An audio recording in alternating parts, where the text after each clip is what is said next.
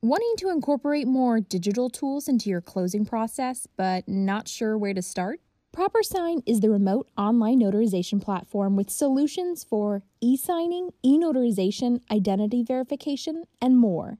So whether you need to perform a RON or RIN or anything in between, ProperSign has been called surprisingly simple to use by some of the title industry's pickiest professionals. For a limited time, you can get a 30-day trial of the tool completely free. To get this offer, visit propersign.com/safe-secure-closing. That's propersign.com/safe-secure-closing. Now, back to Title Talks. We've been sort of watching this just sort of accelerate at a speed we would never have ever imagined.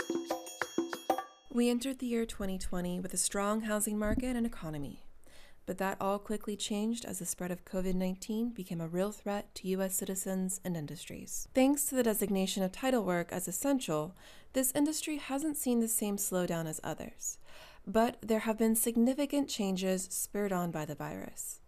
One survey showed that nearly 30% of agents now offer some version of digital closings. To reflect on those changes, I spoke to Diane Tomb, CEO of the American Land Title Association, back in June during Home Ownership Month. We talked about ALTA's campaign to better connect title agents with consumers, the organization's involvement in remote online notarization legislation, the importance of diversity in the industry at all levels, and much more. I'm Amanda Farrell, and you're listening to Title Talks. Hello, how are you? Hey, good, Amanda. How you doing today? I'm doing well. Thank you so much for taking time out of your busy schedule to talk with me today. I really appreciate it. Well, I'm really excited to be here. So to start out, why don't you go ahead and introduce yourself? Tell me a little bit about who you are, what you do, your experience in the title industry. You bet. Diane Tomb. I am the CEO of the American Land Title Association, more commonly known as ALTA. I stepped into this role, it'll be a year in 2 weeks, which is crazy, especially since the last 4 months, it feels like it's been about 20 years, right? Just because so much has happened. I heard this great quote earlier this week from, of all people, Vladimir Lenin, who said, there's decades that go by, nothing happens, and then weeks where decades happen, right? And I just feel like since COVID hit, for our industry, and I know many others, things that have happened would never have happened in decades in this short period of time when it comes to technology and other things. So it's been really fascinating to kind of see how the industry has sort of adjusted and, you know, what's happening. But so a little more background about me. Before I took over this role, I started the organization for the National Rental Home Council, which was a organization when I started. They had about 6 members, and they grew to about 60 in about 3 years. And they're sort of the large-scale single-family rental and all the industry that supports that. And as you can imagine, now, you know, the rental industry is even more vital to this economy. So that was an exciting role for me. I also used to head up the National Association of Women Business Owners and was a business owner for about 15 years. So I believe those experiences really allowed me to step into this role and bring something, because so many of our members, actually, you may know this, Amanda, or the industry as a whole, over 75% are women. And then, of course, we have a lot of small business owners. So it's been a really, really awesome opportunity this first year for me to learn more about the title industry. A little additional background.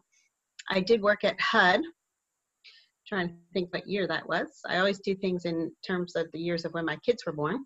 And that was in the early 2000s. And so I was fortunate to have a regulatory background and kind of understand that piece of it, and worked really closely on RESPA, which I know is, seems like eons ago, because it was. So much has happened since then. So it's been, for me, coming into the title industry has been, I know a lot about the housing world and others, but learning so much about the title industry and the important role they play in the whole ecosystem. Well, that's great. Yeah, I'm really excited then to speak with you and glean some of that insight that you have through all those years of experience and knowledge. So my first question is about, ALTA does a really great job of home ownership, outreach, and other educational campaigns. And I wanted to ask you about some current campaigns that you're running right now to spotlight the title industry. Yes, well, thank you, because as you know, June is Home Ownership Month. And interesting enough, even with COVID, we are seeing our industry continuing to, between the refis and people buying homes, things have not really stopped. But I think the most important thing that we find regarding our campaign is educating people on the process, how to access down payment, how to understand, how to prepare themselves, particularly in today's world and what's going on out there. ALTA, as you know, does a really good job of communicating. We have our HOP program, home ownership program, that really helps people kind of understand the importance of it and helps our members communicate that to their clients, etc. But one of the things that we started when I stepped into this role, the ALTA leadership gets together every year and sets their strategic priorities. This time last year, again, before the COVID-19, but all of it turned out to be very relevant, fortunately. One of the top strategic priorities was telling our story, because I found this, when I stepped into this industry, people kind of know what title is. They know it's something that they should have, but they're not really sure how people who do that, who are the agents, who are the underwriters, how's all that work? And I think as an industry, we've done a really good job of talking to each other, but we haven't really shared it with the outside world. So that's been a big effort for us. And we've been really excited about working with this organization that we brought in to help us tell our story. Early in when the COVID-19, the coronavirus hit, they helped us put together a video that really demonstrated the work that the title industry is doing quickly, how quickly they pivoted and were able to come up with some really innovative solutions to keep these transactions moving forward. And just yesterday, as a matter of fact, we rolled out our June campaign, the Guardians of Homeownership, because we really want it, and we have a new video, and hopefully you and your listeners will take a moment to go to our website, which is alta.org. We have our new video up there, because I think it's one of the most simple ways to really describe all the different things that our members do to ensure, to protect, the homeowners at the end. They're detectives, right? They're going in and trying to find information. They're guardians, right? They're detail oriented. They have all of these roles that they have to play at the end of the day to make sure this deal gets done right and it protects the homeowner. So I'm anxious for you to see it. And I would really encourage others to take a look, because we're really excited about being able to do this. So that's a big piece of it. We're going to have some digital outreach that will continue around that effort, and really just educating folks outside of our industry on what it is we do, the important role. And again, I can't overemphasize how once the virus hit and we had to come up with new solutions of doing our work, how people started to realize how important our piece of the closing process was. I had no idea what a title agent was until I started working at PropLogix 5 years ago. Right. Every time I talk to people about the industry, something they always say is it's a very hidden industry. Homeowners usually, when asked, do you have title insurance? A lot of people answer, I'm not sure. Right. So yeah, I think that's a really great campaign to start to really get title agents more involved, and especially early on too. I think that's pretty key right now, especially with wire fraud concerns, reaching out to that home buyer and homeowner and saying, I'm the person that's going to be, like you said, the guardian of your transaction. Be very clear that wire fraud is a thing, because most people don't know about that until it happens to them, unfortunately. And, really take those steps to build that relationship early on and educate people more when they're doing the home buying process. Yeah, no question. As you know, most of the time, the title agent or the underwriter, they're brought in by the realtor or the lender or someone else. So it's really not until they sit down at the closing table does the home buyer really kind of understand. And by then they're so overwhelmed by all the paperwork and everything else so what we're trying to do is just like you said, Amanda, kind of intervene early on, kind of educate people on the front end so they can be aware and, anticipate some of these things, but make sure people really understand the value on the back end. The good news is, a lot of times people don't have these issues because these guys are doing the work on the front end. I also wanted to ask a little bit about, what sort of conversations have you had with title professionals regarding the adoption of digital tools in closings? And can you kind of frame it around maybe before COVID and after COVID? Absolutely. Well, when I stepped into this role, or even earlier, a little this time last year, maybe a little even sooner, when I was interviewing for this role, that was sort of the big discussion about how the industry is shifting. And, some like it, some don't. What's it going to look like? Some have the ability to adjust, others don't, and ALTA needs to play a big role, right? They need to sort of be on the front end, but they also need to bring everybody else along. It's almost as though we don't really have a choice. It's going to happen. It's just, making sure that we have all the tools in place so people can be successful. And so one of the first things we did, as I was talking about our strategic priorities, one of our other top strategic priorities was the digital closings and sort of getting that up and running. And again, when I started this time last year, we were just talking about it, but quickly in the fall, September, October timeframe, we forged a partnership with mortgage bankers, and we put together a series of digital boot camps. And it's been really exciting to kind of watch that. The first one was in person, was in Phoenix, and it was around Christmas time. And we chose that location because we thought geographically there'd be enough folks that were interested from that area that could go. It's a hard time because of the holidays and what have you, but also from our industry perspective, it was one of the slower times where people aren't, working where they wouldn't be able to leave their roles. Well, we were shocked that people came from all over, as far as the East goes and then the West Coast. And I mean, people were just thirsting for this information, and these are the folks that, I would say what I learned from within the industry are the early adapters. These are the folks who really wanted to get their arms around this, wanted to understand how it's being done. And there were some that were doing it sort of in a hybrid fashion and learning. And the whole day, it was a one day, we had a reception the night before, and then we had a one-day panel of amazing folks from throughout the industry, both on the mortgage banker side, the lending side, as well as on the title side. And you could just tell people just wanted more. There just wasn't enough. There wasn't enough time. There was so much that needed to be covered. And so that was a real wake-up call for us. We're like, wow, we're really onto something. We recognize, our next one was scheduled for Atlanta in April.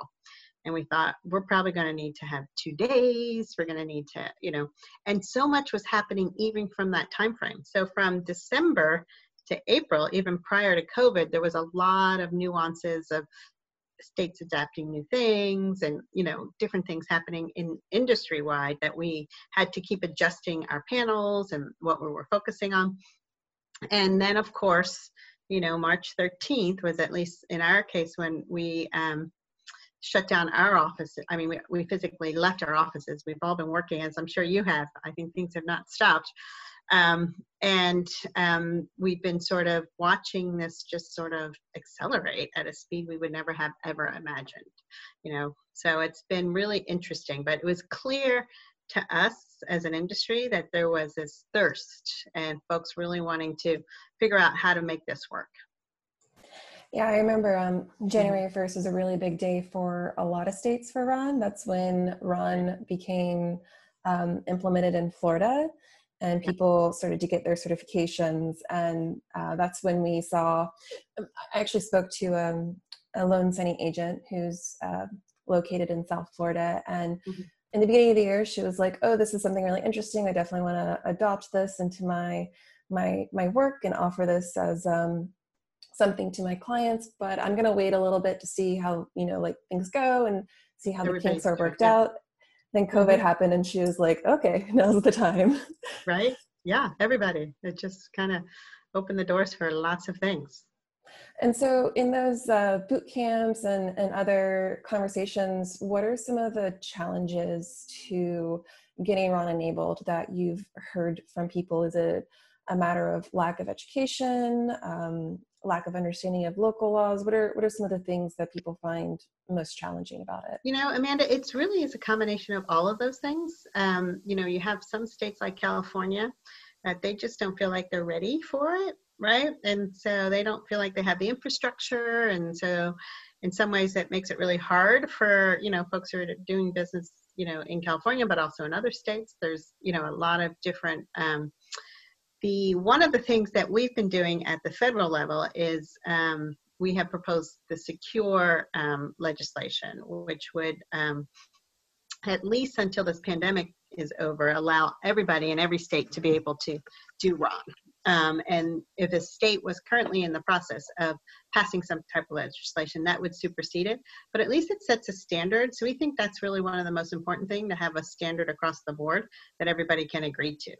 So there's the education piece, there's the you know, the folks who are willing, the early adapters that we talked about, there's the logistical piece, there's just, you know, the processes, getting the, you know, infrastructure in place to support it.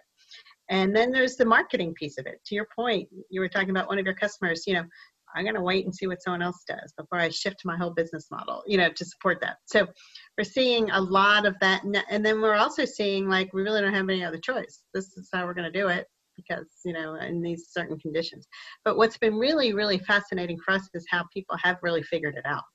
You know, we had so many different challenges that kept presenting themselves each day. And, you know, we kept working to figure these things out, which was really amazing. And so about the Secure Act, what are some of the most important aspects of that? For those who are listening who might not be familiar with the legislation, can you kind of give just like a quick rundown of what it entails? Sure. Well, we've asked Congress for three things when it comes to that. To allow immediate nationwide use of Ron. Secondly, to create minimum standards for these types of notarizations. And then third, to provide certainty for the interstate recognition of RONs. The consumer protections we have requested included the multi-facet authentication, use of tamper-evident technology, and retention of the audio-visual recording of the notarial act.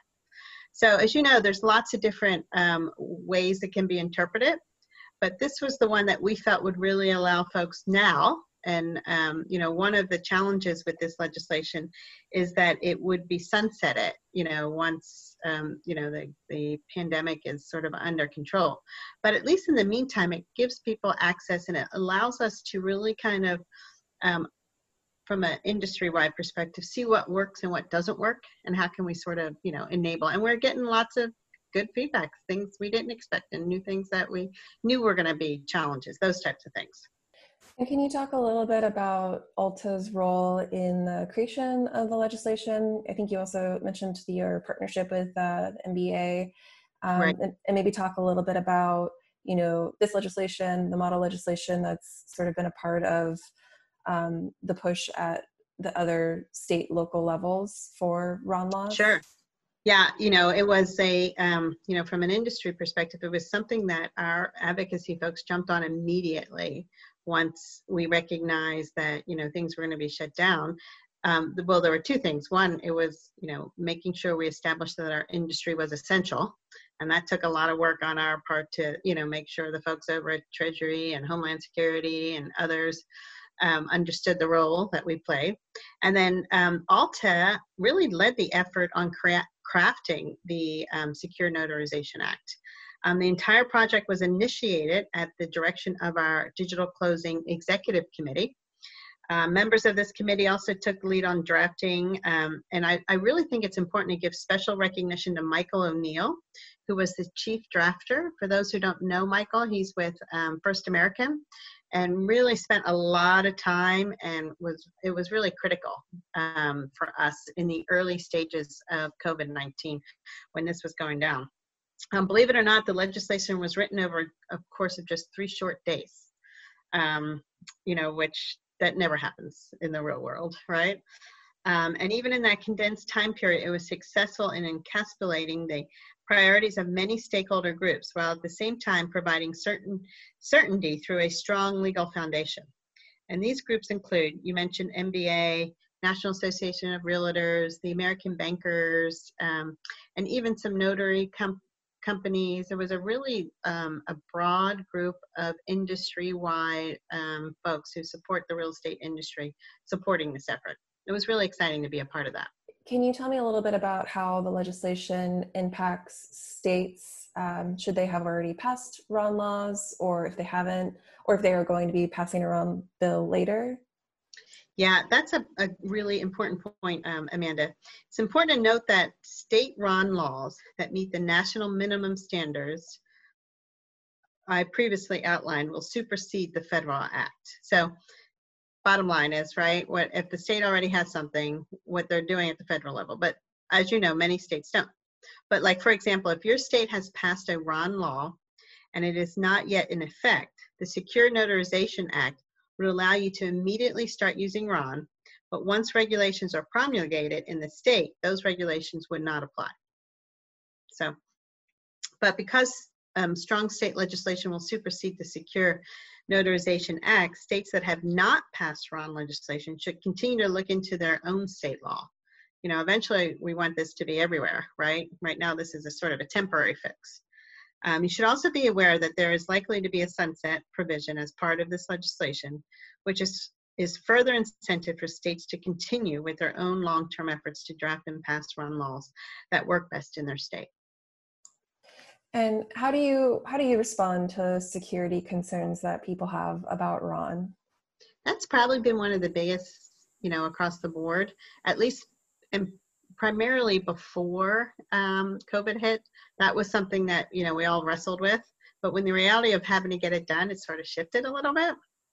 But I will tell you, we believe that the states that follow the ALTA MBA model have appropriately addressed the risks related to that. In today's digital world, third-party, multi-factor authentication, like that's required in the RON legislation, is the gold standard for the identity verification. Yeah, I actually, when I was speaking to that loan officer or loan signing agent that I mentioned before, she mentioned that one of the things that interested her most about remote online notarization and the tools that are designed specifically for that is that it's actually statistically more secure because you have a computer scanning a license that, you know, notaries with the naked eye had trouble sometimes recognizing as fraudulent. Yeah. And then you also had people entering in those knowledge base assessment, KBA, I think that's what it stands for, those questions about their personal, you know, credit history.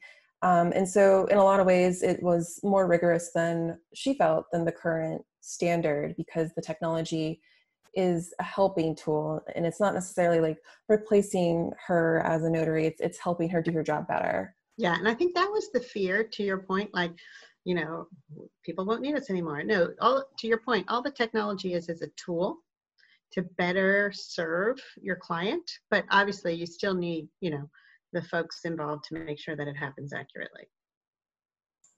And what do you think are going to be some of the most positive impacts of the Secure Act and other RON legislation that is moving forward at the state level on title agents, on lenders, on consumers?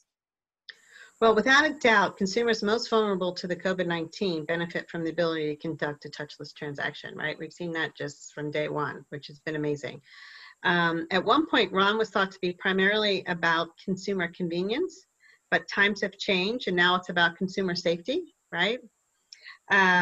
Obviously, when it comes to industry and lenders in particular, RON is one resource in the toolbox to get us closer to enabling the broad adoption of e-mortgages, which has been a goal for over 2 decades now. So, you know, we're inching towards that, but I think these last 4 months have pushed us really farther along, much further than we would ever have anticipated. And then finally, as an industry, we are at a point where we can reimagine our business models. You know, I would challenge all title professionals to consider how RON fits in their business practice of the future. And I also wanted to mention in 2017, ALTA developed the RON principles focused on adequate safeguards, authentication, tamper-evident technology, and retention. Much has changed in the digital closing space due to COVID, and ALTA is finalizing principles right now regarding any type of remote notarization outside of emergencies such as COVID. And the core of principles focused on technology, protecting consumers and ensuring usability continues. Yeah, it's interesting that you mentioned that, COVID-19 is obviously top of mind, but there are other issues, natural disasters. Someone that I was speaking to as a title company out in Houston, he mentioned how they started to move to digital closing solutions pretty early on. And I believe when Hurricane Harvey hit, they were able to still to do some things because they were already aligning their process with, digital tools to sort of reach people who couldn't come in to the office or so there's lots of other use cases where people it goes beyond convenience, and it has to do with safety and being able to transact on your real estate closing safely. Yeah, when I was mentioning the digital boot camps that we did back in December, one of the samples that was shared was a woman who had some special needs and couldn't leave her home. And so they were able to make that work, so there are a lot of challenges for folks that could be overcome by being able to use the technology in this way. Yeah, and also too, safety of notaries as well is another point that's been made to me. Using Ron, for mobile notaries going to places that they've never been, people they don't really know. Yeah. This offers an additional security measure for them as well as professionals. Yeah. Right, absolutely. So I was wondering if I could get your overall assessment on, the impact of COVID on the title industry and the real estate market. I know there's still a lot of uncertainty around it, but what is your assessment of what's happening with COVID? I can just give you sort of anecdotally as we talk to our members, and we've done some surveys within our industry, and I think interesting enough. Surprising right now anyway, many of our members did access PPP money, right? So a lot of that was able to keep people moving forward. We've seen record numbers. People are, refinancing because the interest rates have continued to stay low, and other things that people are really, really busy. A lot of folks are still hiring. I think from a real estate standpoint, I think it's more of inventory, right, in terms of availability. But I think people are buying. I think I read something yesterday, millennials are buying houses sight unseen more so than anybody. I actually saw something this morning, which I thought was very interesting, and maybe it was in the Housing Wire. It was how they're also selling them, they're willing to come down on their price quicker than others. So, clearly there's some new habits that we're seeing, in the industry that we hadn't seen before. And I think everybody's, recognizing that some things might go back, but I think that there's going to be a new normal, and there's going to be a lot of new additions to the market that we're going to need to be thinking about, moving forward. Buying houses sight unseen, right? People seem to be okay with that, right?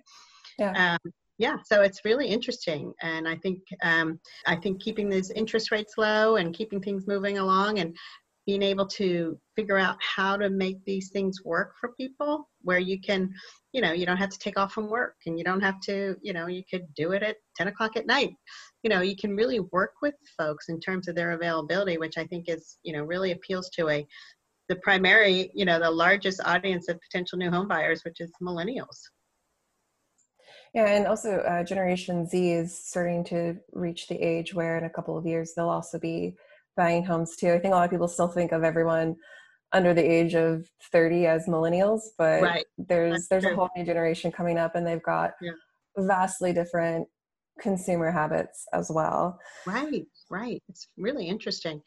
And of course, I think what I'm hearing, even just from my own, network of friends who are real estate agents, people don't really think they need to live close in anymore. They're willing to live a lot of further away. I read something this morning, 75% of folks who are working from home want to continue that way. even within our own organization, Washington, D.C. is starting, I think we're in phase 2, or maybe we're coming around to it soon. And we were talking about, going back into the office, and majority of our folks didn't want to go back anytime soon. So, we're getting the job done. We have other issues like public transportation and safety issues that, we want to make sure we keep everybody healthy. But it's just, I think we're all going to look at things differently, for the next 6 to 12 months on how we do our business and how we get the work done. Yeah, I know. I read statistics on millennial home buying habits as well. And one of the things that that reminds me of is commute time. Millennials definitely want to reduce their commute time as much as possible. And if you can eliminate that totally, I think that most people, everyone hates sitting in traffic or getting on the train or getting on a bus, and the stress of it, and just think how less stressful it is when you don't have to think about those things. Exactly. Yeah. But there's also the other thing I do want to mention, Amanda. I think, we don't really know, if there is a second wave. We really don't know what's going to happen when the PP money, P money runs out. So I do think we need to really be thoughtful and as I tell my team all the time, plan for the worst, and hope for the best, because there's a lot of unknowns still that I think things could shift. And I think I was having a conversation with one of our board members this morning who is from First American. We were saying, that's the thing. Today, things can shift on a, really quickly. You have to be very nimble and you have to stay on top of things because, there's still a whole lot of uncertainty out there. I think we're all surprised at where we are right now, but we're not sort of sitting on our laurels by any means. We recognize that, it's a very dynamic, economic, social, all of those pieces that we just, with so much going on, it could just affect things in so many different ways. Beyond, COVID-19 and remote online notarization, what are some other recent developments in the title industry or real estate industry at large that you think people should be aware of right now? Yeah, I think to your point, there's, when we look at who the new home buyers are, right, and what their habits are, I think that's really, really important. I think I mentioned to you, for us in particular, the refinancing has been really going gangbusters, as interest rates stay low, people are looking at those things. I also think that there's, a opportunity with some of the pros testing and other things that we're learning for, to look at our industry and think of who our clients are and how do we reflect what they look like. So there's an opportunity to really be more diverse. We talked about, how getting women into leadership positions, within our industry. There's a lot, more than 75% as we talked, but not all of them are in leadership positions. So getting them, in that place, it's something we really want to focus on, as well as the diversity inclusion piece, because it's the right thing to do, but it's also good business, right? That's who's going to be buying our homes and, that we're going to be serving. So having a better understanding of our audience, and that's something, at ALTA we want to continue to do. That's great. I love hearing that. I love knowing that you as an organization are focused on that, you're aware of that, and you're looking for solutions to move forward where everyone can come along and everyone can really actually be a part of that American dream of home ownership. It just helps to build stronger communities, in my opinion, when people can own their home and take pride in their home. So I think that's a really important thing to highlight for sure. Yeah, and I think I'm sure you feel this way, Amanda. I know I do. I think our membership, but also our industry, they're all very big parts of their communities. They're already doing stuff above and beyond. That's because it's the nature of who they are.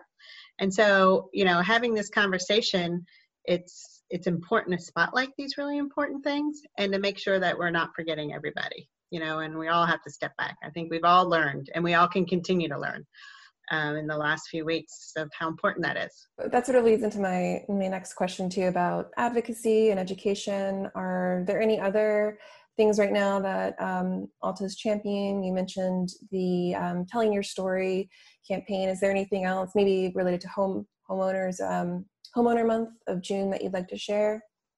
Yeah, there's, on the advocacy front, obviously data privacy continues to be really, really important for us because we know how important that is, for our members. I will mention back on the Ron stuff, one thing that we have done, the ALTA registry, We've now added people who are RON able are on there. So if you're not a member of our registry, but if you need to access that information, you should, because I think that was something that we did really quickly, and we were able to sort of get up and running because we knew how important that was. You know, one of the other things we learned about throughout this industry through COVID, was the importance of the counties, you know, staying open, and the county recorders. And so we've been tracking that kind of information because, you know, to the point you made earlier, you know, this is a health crisis, but what if it was like what happened to Baltimore, you know, they got shut down? You know, there could be lots of other ways that, you know, our industry can be stunted. And so we put in some things that we can sort of measure the gap times, keep track of a lot of these things. So we've become much more aware of, you know, what I would call like the supply chain, right, of how that works, and making sure that we have a handle on how that's going to affect our members, and coming up with new innovative ways to anticipate, you know, potential crises that go along with that. And then we have, on the advocacy front, we do have things like Safe Banking Act, which is really important to many of our members, that we are continuing to promote.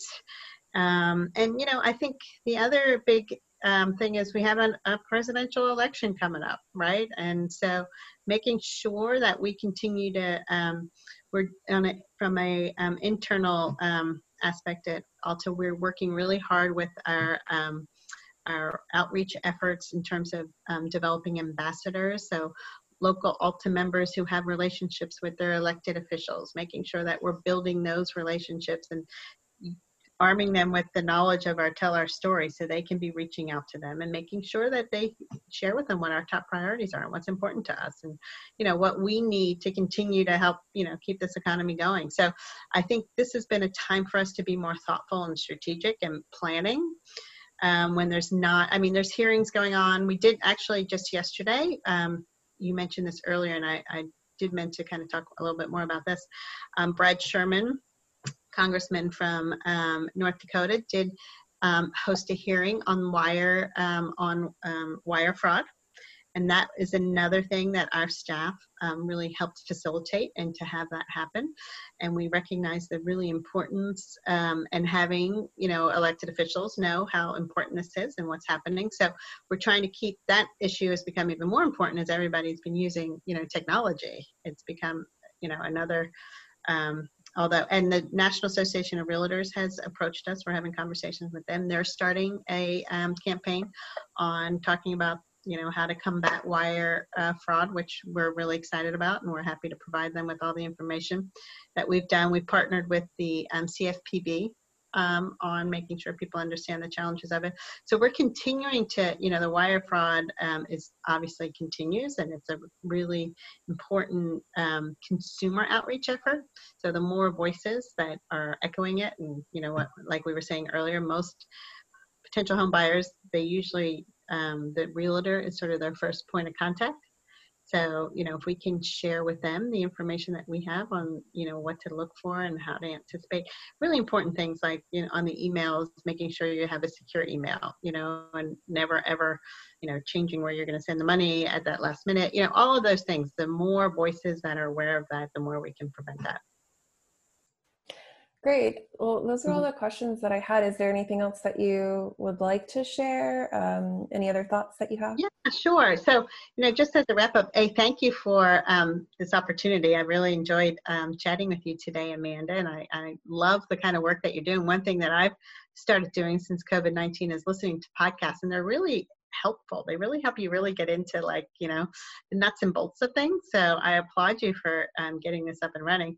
The second thing I will say, one of the things we've been trying to do is like be that link for folks as new things are happening and education. And so we've got a series of webinars that we've been doing when new things break at the national level, so we can help break it down on what does this mean to you in the title industry.